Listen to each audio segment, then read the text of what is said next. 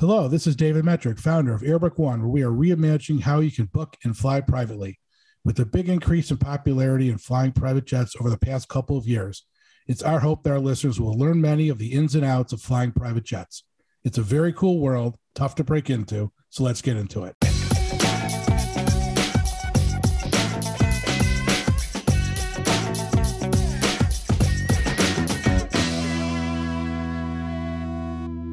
So we just had a great conversation with Ron Diamond from Diamond Wealth Investments. And it was interesting because we've been talking to people in industry, and Ron's the first person we've spoken to who is out of industry but uses private jet charter. So to hear some of what he looked at as important items as far as like using private charter was interesting.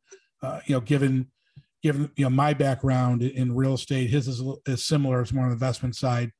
But in the end of the day, it's all about time, saving time, the value of time, if you will, not so much about what private jet charter costs or what a commercial airplane costs. It's all about your time's the most expensive commodity that you have. That's how I lived my life for 32 years. That's one reason why I fell in love with jet charter. So I'm really excited for y'all to listen to this conversation and to see from a user of private jet charter at the highest level, meaning they use it multiple times a month, all year long, mostly for business. It's going to be pretty cool. So let's get into this. Welcome to the Jet Metric Podcast. This is our third podcast. Very exciting today. We're going a little bit in a different direction out of in industry. And we have with us today, Ron Diamond from Diamond Wealth. Ron, how are you today? I'm terrific. How are you? I'm great. Thanks for asking. This is great because what we've been doing is talking to people in industry. We've had a pilot on. We've had president of a jet card company on. And a little bit what we're trying to do here is introduce two things, really. Introduce people who aren't that familiar with flying privately into the industry because it's kind of super cool and a lot of people want to get into it and learn about it. And then the other side is kind of talking about recent news in industry, which is what we've been doing. So to have you on today, which I understand you are a user of private air, as are many of your clients at Diamond Wealth. That's correct? Yes, correct. Okay. So you want to give a little quick bio background about yourself and the company, what you do? Sure. I graduated Northwestern. I started my career at Drexel Burnham. I was there for a couple of years and Drexel imploded. I moved back to Chicago, started a hedge fund, ran the fund for 10 years, sold it, took a year off and started investing. And what I currently do is we represent about 100 family offices. These are families worth anywhere between 250 million to 30 billion. And we kind of act as a funnel. And we invest in the private sector, which would be private equity, venture capital, real estate, and credit. I also am on the advisory board of the Stanford Family Office Initiative, and I sit on about 10 different boards, both public and privately held. Oh, very cool. We just hired a digital marketing firm, and the founder's a Stanford MBA grad. Brilliant gentleman.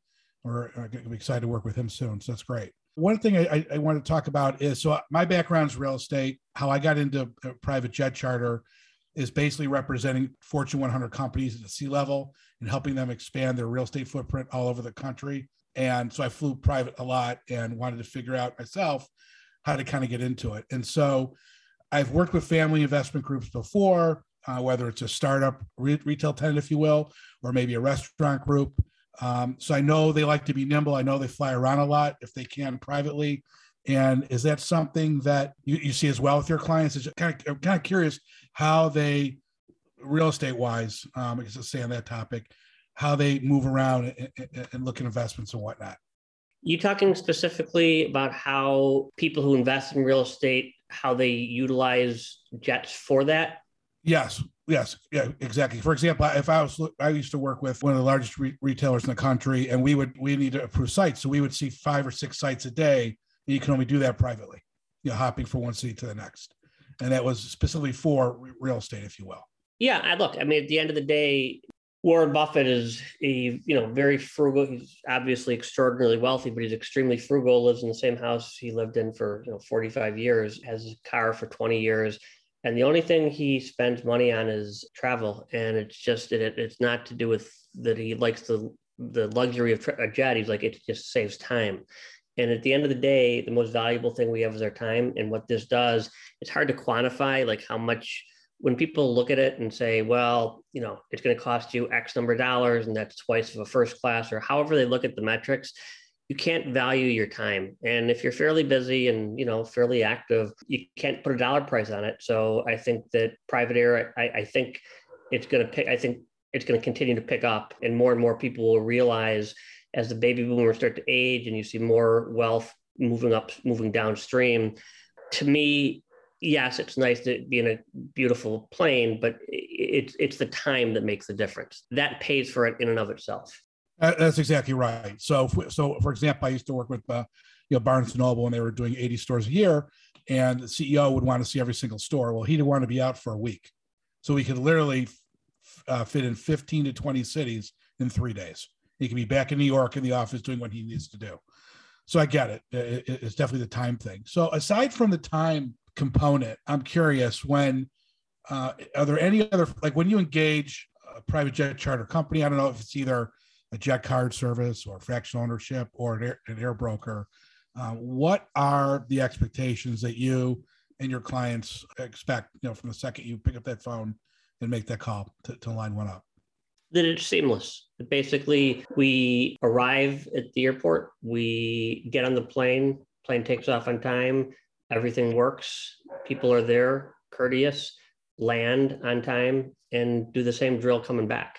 So it's not really complicated. It's just basically a way to get from point A to point B without any issues. So it's interesting. So there's 3 ways to fly, right? There's a fractional ownership where you pay for part ownership in certain number of jets, and then you prepay your flight hours and your guaranteed flights whenever you need them. And then there's also the jet card scenario, which is similar. It's not fractional ownership, but membership fee in lieu of the ownership. And that, before COVID, that was about 52% of the market. The other 48% were air brokers, which are, I like to say, old and antiquated, not really automated and whatnot, which is where I myself saw the end for the company I started. But be that as it may, do you and your clients, do you prefer the fractional ownership and jet card, or you like working with brokers? I've heard different answers. It's just, I'm curious what you think, what your thoughts are.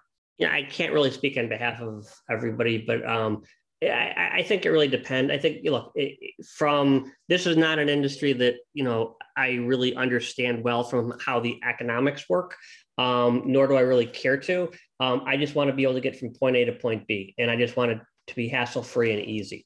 So to me, whether it's, if I'm saving a little money on doing a card or doing a program or prepaying, it's not really that relevant. The most important thing is really it saves me time.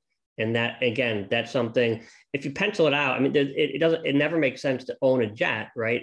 To own it outright, if you just pencil it out. But if you factor in how valuable is your time, it changes the economics. I'm not right, nor am I wrong. That's the lens through which I look at the world. No, I understand. So you don't really see a difference between the fractional ownership model, the jet card model, and then the air broker model. I'm not knowledgeable enough. I'm sure one is better than the other. I'm not knowledgeable enough to know the answer. All I know is that they work. Got it. Yeah, I don't know if one's better than the other. Just, I think people have different preferences, right? It's like if you buy a condo and own it, like an airplane, or then you rent it out, or you don't rent it out. It's similar. It's just a different, it's a different value, different dollar amount, obviously. But conceptually, I think it's kind of the same thing. Or you don't like doing either of those, and you just kind of, at will or a la carte, rent the plane when you need it, which is kind of the air broker model, if you will. Interesting. So you yourself, I'm curious, do you use private jet charter more for, I think I know the answer to this based on our last few minutes together, more for private use, personal use, or more for business use, or both? Do I use it personally, more for business. More for business. Because before COVID, it was about 80% business, 20 personal. During COVID, it flipped to 30-70. And then industry experts are now saying it's going to be about 60% business and 40% leisure or personal, because it's really ramped up because people really don't want to deal with the airports and the long check-ins and whatnot because of COVID, obviously. So there's been more money being spent in here. Interesting. So then, do you work with, like, any of your clients, you travel with them, or is it all kind of separate, if you will? Like, you do your thing, they do theirs? Yeah, it's more, my clients are all over the world. So, typically if I'm traveling to somewhere, I'm traveling solo, and they're traveling, and I might meet them somewhere, but it's travel alone. Okay, got it. As far as like types of aircraft, are there specific ones that you like, specific ones you don't like? I've heard a lot of that. To me, it's not that relevant. Again, I'm not looking at it who has the nicest seats and who has the biggest cabin. To me, it's just a question of time, and time is money. And if they can get me from point A to point B, I'm not really too concerned. As long as they're reasonably comfortable, I'm fine flying anything. Got it. So I assume you fly personally, even though you do more for business. Correct. Okay. So what was kind of your favorite trip that you've been on, destination wise, privately? Just took a trip actually I'm an investor on the board of a bourbon company up in Kentucky. We literally it was like an hour trip, but literally we wheels up in Chicago at like 7 a.m, wheels down in Louisville at 8. And then, you park your car there. And then we did for a day, we toured our investment, came back, wheels up at 7 a.m, wheels down at 8 in Chicago. So it was just seamless and just so much more efficient. I flew commercial yesterday. I was at a conference, and by the time you get to the airport, even with TSA and all this stuff, you have to get to the airport a little bit early. There's always or typically some delays. There's lines. It's just a hassle. Again, it's not that big of a deal. It's a good problem to have. It's a good problem to have. But at the end of the day, if you try to quantify how valuable is your time, I think you look at things with a different metric than you do. Because if you just pencil it out, you're going to always just fly first class, and private doesn't necessarily make sense. But when you factor into account how valuable your time is, private in many instances makes more sense. So have there been like specific transactions you're working on that literally you were able to complete due to the fact that you were nimble enough to hop on a private jet and go get it done?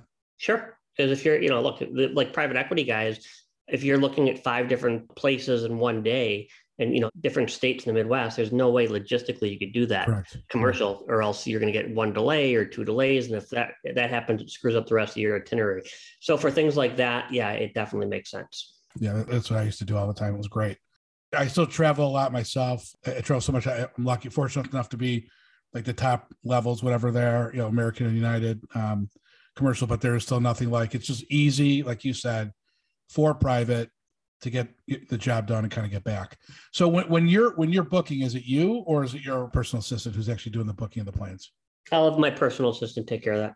Yeah, because we found in our new business, we're about 50-50 on that. It's interesting. Some people are very much into, like I asked you, what planes you like. There are some people who are like, I only fly these 2 planes, or I'll fly anything but these 2. And they don't want to trust anyone else to do it but themselves. There's other people who have the same wants and needs, but they assign it to or ask their assistant to get it done for them as well. It's interesting. How many times do you travel privately a year? It's hard to say. With COVID, didn't travel that much, but once or twice a month. And then do you fly? You said you have clients all over the world. So you fly internationally? Yeah.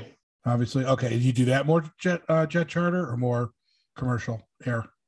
Kind of a combination. I mean, if it's international, it's a combination. What I did for 32 years, I traveled the same way. I did for the exact same reason. It's 5 cities, 6 cities in a day. Get your approvals done. You'll go back to work and you keep moving. Yep. All right. Well, I appreciate your time. Thank you, Ron, very much. I appreciate your time. Thank you. Thank you all for joining the JetMetric podcast today. We hope you all learned a little, maybe became a bit smarter, and maybe, just maybe, you're now a jet setter, or at least on your way to be. The JetMetric podcast is brought to you by Airbook One, where booking private jet charters has never been easier, with guaranteed pricing, a high-end flight concierge team, and a super cool app. Check out Airbook One at www.airbookone.com and on both the Apple app and Google Play stores. This podcast can be found at www.jetmetricpodcast.com and, of course, at the Airbook One homepage. Have a great day, and until next time on the JetMetric podcast, read, learn, and fly. See y'all later.